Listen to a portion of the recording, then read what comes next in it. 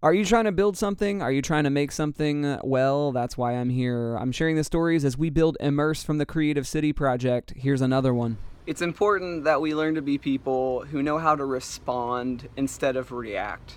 It's been a crazy couple days, a crazy weekend on social media regarding some of the stuff that's going on in our country with white supremacists and racism. And all weekend, I was actually in a spot of trying to figure out, like, what do I do with how I feel inside? And I think there's a lot of conversations with people who are on social media about, what do you say and what do you not say and what fits, like, kind of what your voice is. And, I've been doing this YouTube channel about entrepreneurship and about our organization and about our Immerse and the work that we've been doing. And there's some people online who say, stay in your lane and kind of be consistent, but there are also things that are just too important in life and going on in the world that, like, honestly,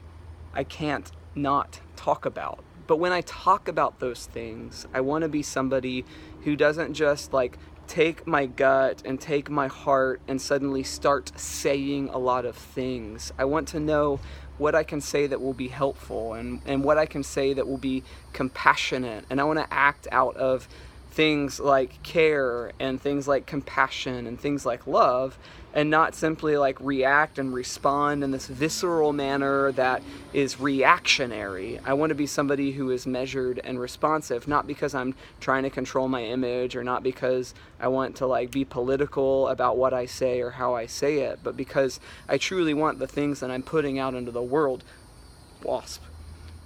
putting out into the world to be helpful for me and helpful for people and meaningful and caring at the end of the day, and help us move forward in these important issues that are springing up all around us kind of on a regular basis. And so just want to encourage you today to be somebody who takes time to be measured and takes time to be thoughtful, not to, like, protect your online reputation, not to be self-serving, but in order to actually contribute things to the world that are meaningful and help move us forward in a really healthy way.